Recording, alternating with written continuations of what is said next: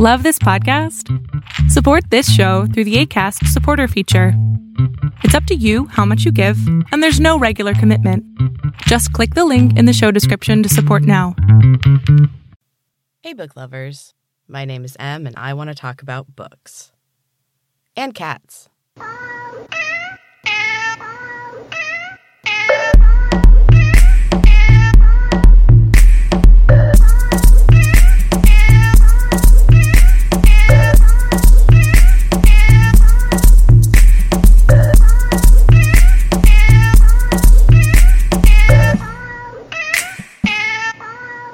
Welcome back, book lovers. I want to jump right into this week's book because I'm kind of obsessed with it. Today I want to talk about The Lies I Tell by Julie Clark. So this is my newest book of the month. I actually got it just the other day, and it arrived right on time. It showed up on my reading day. So I was supposed to do a readathon, as I told you guys, several weeks ago, and then ended up not being able to because my animals passed away. And I finally decided that I needed to take a day and just read and relax for my mental health, if nothing else. So this book showed up right on time, and it was engaging right from the start. One thing that I love in the development of writing is that the more modern books have a much quicker dive into plot and action. I read a lot of older books, especially when I was younger, you know, the quote-unquote classics, and they're fantastic, but they can be incredibly wordy. And I can appreciate the pictures that they paint with the words, but sometimes it's just too much. You know what I mean? And I know that a lot of those books were written at a time where, you know, you didn't have TV or anything, so you really did have to, paint the picture, and people had time for long, wordy descriptions, but not anymore. The example I always like to use is The Grapes of Wrath by John Steinbeck. I'm sure most Americans have read it. I don't know about the rest of the world, but he's kind of required reading around here. And it was a great story, but you can literally skip every other chapter because it'll be like a chapter with some plot and character development, and then a chapter just describing the location. And it's beautiful, and I get it, he is setting a very specific time and place in American history. It's very well done, but you can literally skip every other chapter and still get the story. That seems like, I don't know, overkill, but that's just my own personal opinion. I personally don't think that all of the description is necessary. But I also do understand that there are probably people that really love a lengthy description, and that's what they read the book for. I'm more of a plot, action, conversation kind of girl. And honestly, I just think it's harder now. You kind of really have to jump into things and catch people's attention because everyone has access to absolutely everything now. So if it doesn't catch their attention, they're just going to move on real quick. Anyway. The Lies I Tell by Julie Clark does jump right into things, and I was hooked right from the beginning. The narration is split between two women, Meg Williams, who has gone by many names in the past, and Kat Roberts, who is a failed reporter who's been following Meg for over a decade. So Meg is a con artist, and Kat has been trying to break the story, but she's never gotten close enough before. Then Meg disappeared for 10 years, and Kat's life took a turn for the worse. Real bad. Now Meg has resurfaced at a political fundraiser, and surprisingly under her own name and working as a real estate agent. Kat gets the Google alert and immediately is drawn back into the past, and back into her obsession with finally getting back at Meg Williams. This time she adopts a new identity of her own in an attempt to get closer to Meg. This concerns her longtime boyfriend, Scott, who is a fraud investigator. He's worried that she's getting too close to a con woman, and he's also worried about her obsessive behavior, which is beginning to return. But Scott is also causing problems for Kat. He's got a gambling addiction that he did not tell her about until he managed to get her $15,000 in debt. He's been in therapy and seems to be doing well, and she's trying to help him through it and work on their relationship. But then things start to happen that make Kat doubt him and make her think that he's relapsed. She can't deny that Scott could also be right and that maybe Meg is framing him. She has no idea who to believe. And Meg is a mastermind. She chooses her victims very carefully. She prepares for years before taking action, and she only targets a certain type of man. The kind that never seems to suffer consequences for their horrid actions. We all know that type, right? Of those men, she chooses specific ones. Terrible ones who also will offer financial gain for Meg and closure for their victims. Because Meg does what she can to benefit the women who have suffered at the hands of these men. And this is where things in the book take a bit of a turn. Meg's a con artist, and that brings to mind certain things. You can form certain opinions about her just based on that information, and you wouldn't be wrong. But as she reveals her reasons and her past, you can also see her side of things. See how she became who she is now, and why she does what she does. It's a really fascinating tale, and honestly, it really spoke to my little feminist soul, especially with all the crap that's going on in our country right now, where women are, not being treated as human beings and are being controlled. This book was a nice salve for that anger. It's really good. I absolutely loved The Lies I Tell by Julie Clark, and I definitely recommend that you check it out as well. So good. It was even better than I thought it would be, which is always an awesome surprise. All right, now let's talk about my cats. Now, we always say that our house really belongs to the cats. They have their own special places just all over our house. We're adding new ones all the time. My newest realization is that they also kind of have a playground. They're both inside cats. But there is a room on the front of our house which has a cement floor, and I think it used to be like a closed-off porch area or something. I don't know. But right now, it's my weight room, a.k.a. my happy place. And it's also the cat's happy place, because whenever I go out there to work out, they hurry after me, and they immediately go to their favorite areas. Weird loves a piece of gym flooring that we left when we took it all out. He likes to sit on it and just scratch like crazy. He does it with boxes and all things cardboard, too. It's really funny. Sassers has a certain corner of the cement floor that she likes to roll around on. It's the first thing she does every time she goes out there. She sprints out there and then just rolls and rolls and rolls, and then she climbs all over the place. We have a loft area for storage, and we actually put shelves on the wall so she could climb up. There's a hammock up there that we have no place to hang it up, and she's made a nest for herself. That actually started out as Strudel's place. She was a much calmer energy and would just come hang out with me while I worked out. She liked to be out there, but she just wanted to be up in her little nest, like watching me. Weird and Sassers just like to play. And that's great, too. Good entertainment. They're so cute. So here's a random question for you guys. It's mostly for my fellow writers.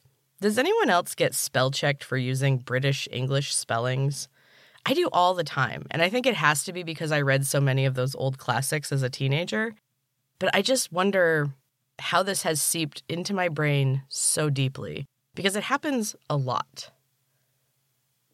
But then I guess I do love British art and comedy and writing and baking shows. Yeah, I'm just a nerd. But does anybody else get spell checked for using British English? I always find it funny. Anyway, this week's quote of the week is about peace and about the wonderful and sad truth about bringing it into your life. And the quote is, "Nobody can bring you peace but yourself." You gotta love Ralph Waldo Emerson. Honestly, I could use some time sitting out in nature right now. But I do have other ways of bringing peace into my life, like hanging out in the cat playground with my fur babies.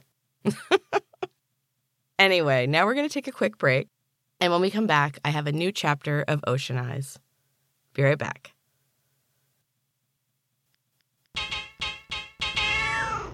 Welcome back, book lovers. So I'm still really digging this weekly writing project and book 2 of the Verdant Valley series, Ocean Eyes. And this week, I have chapter 4 for you. Enjoy. Yada moved through the dark woods silently. She'd spent her life perfecting this skill, and she kept off the well-worn trails when she walked alone. Yada felt safer amongst the trees and hidden in the shadows. The monsters didn't watch the shadows. She had stayed with Morena for several days, making plans that then seemed pointless or impossible. They made useless guesses at what Rhea had been there to share. It went unspoken that they both questioned Rhea's death now. Had it been her choice? The answer to that would change everything. Morena was stuck. Her cousin's death and the loss of the book was a double strike of grief. Fear swallowed everything else, and she was frozen. Yada had seen something else as well, something she kept to herself. When Morena ran for the cliffside, Yada saw a monster. It was bigger than any she'd seen before, and it rose out of the ocean like a mountain.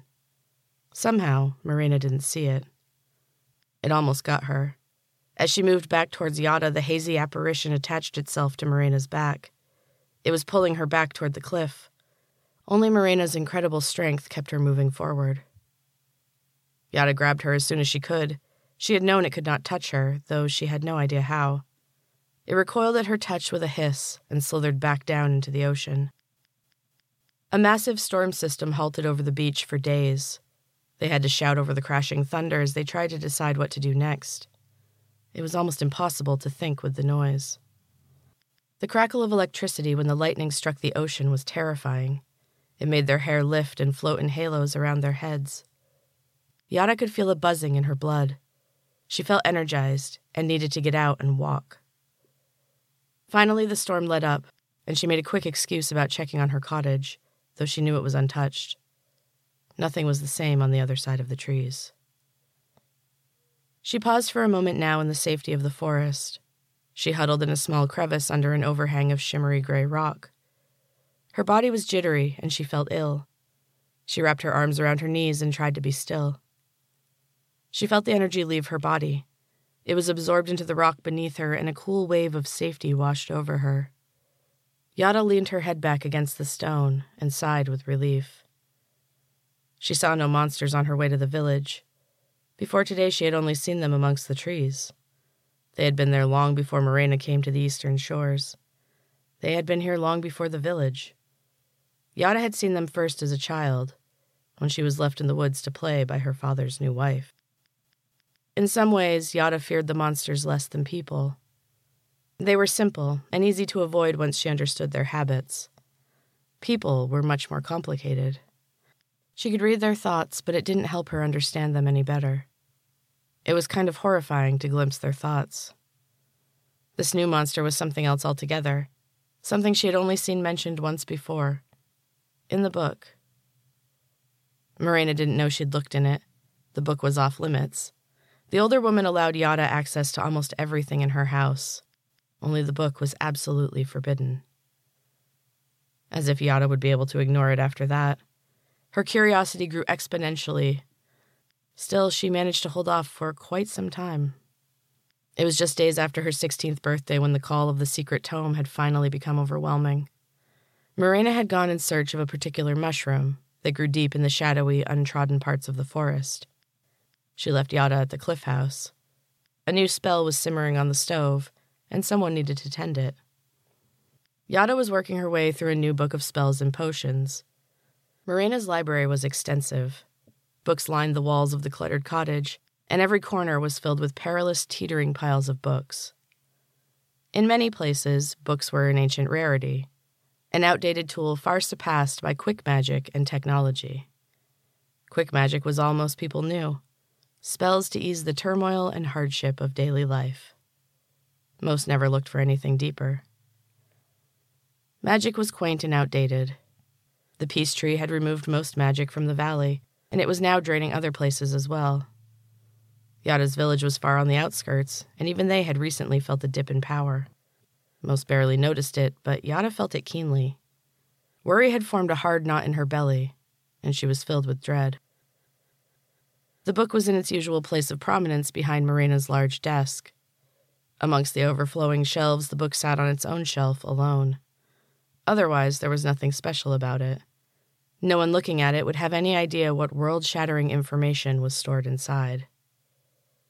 Yada knew far more than she should. She had opened the book that day and just looked at the faded handwriting on the first page. The yellowed paper was speckled with small, brownish spots.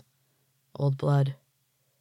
The dark-hearted ones only used blood magic. The sisters had been fully committed.